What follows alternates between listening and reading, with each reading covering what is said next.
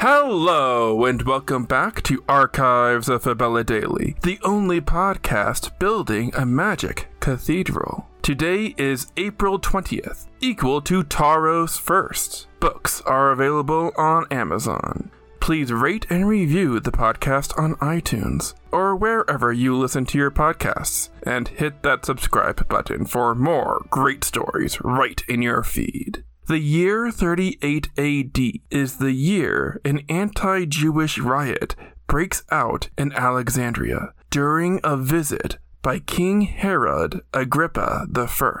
A mob wants to place statues of Caligula in every synagogue. Meanwhile, worshippers in the magical world of Fabella constructed an incredible center of faith. I'm Dylan Foley, and this is Archives of Fabella.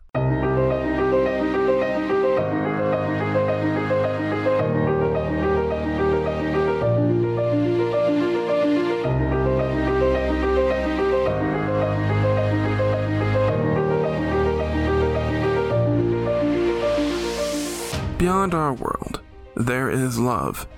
Beyond our world, there is war. Beyond our world, there is life.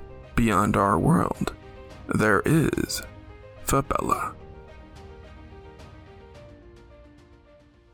Taros 1st, 4038 FY Fabella year, equal to April 20th, 38 AD Earth year. Aphrodite was the holy daughter of Lord Lucas, making this statuesque beauty worshipped as a Greek goddess, the Fabellan Jesus. The first cathedral-type building built in her honor was the Acropolis in the Unitesian city of Shadra, approximately where the Yucatan Peninsula of Mexico would be on a map of Earth. Inspired by the love Aphrodite preached throughout her years as a holy prophet, the Acropolis was an architectural and engineering achievement built with rare materials imported from all over Fabella. A woman by the name of Gopherus Cooperton was the principal architect and designer of the Acropolis. Construction began in 4018 and took 20 years to complete. Before beginning construction,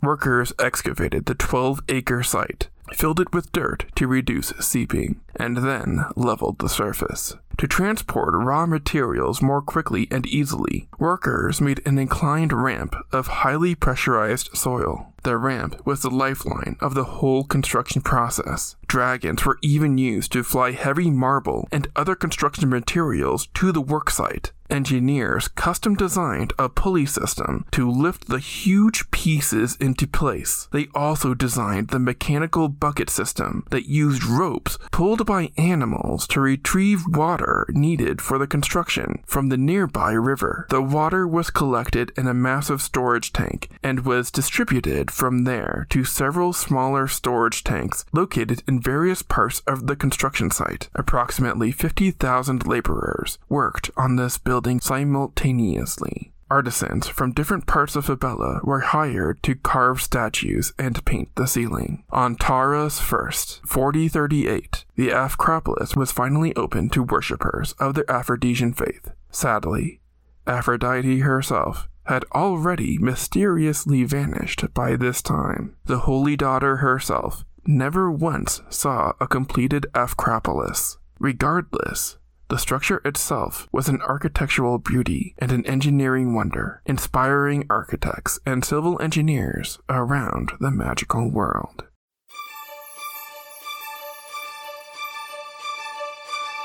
That's going to do it for us today. Tune in tomorrow for the story of a magical plague. Subscribe now to get more new episodes right in your feed. Rate and review the podcast on iTunes or wherever you listen to your podcasts. Archives of Fabella is created produced and hosted by Dylan Foley, with music by Garrett Ferris and audio blogs. Books are available on Amazon, in ebook and paperback. As always, look outside of what is possible and think about what might be.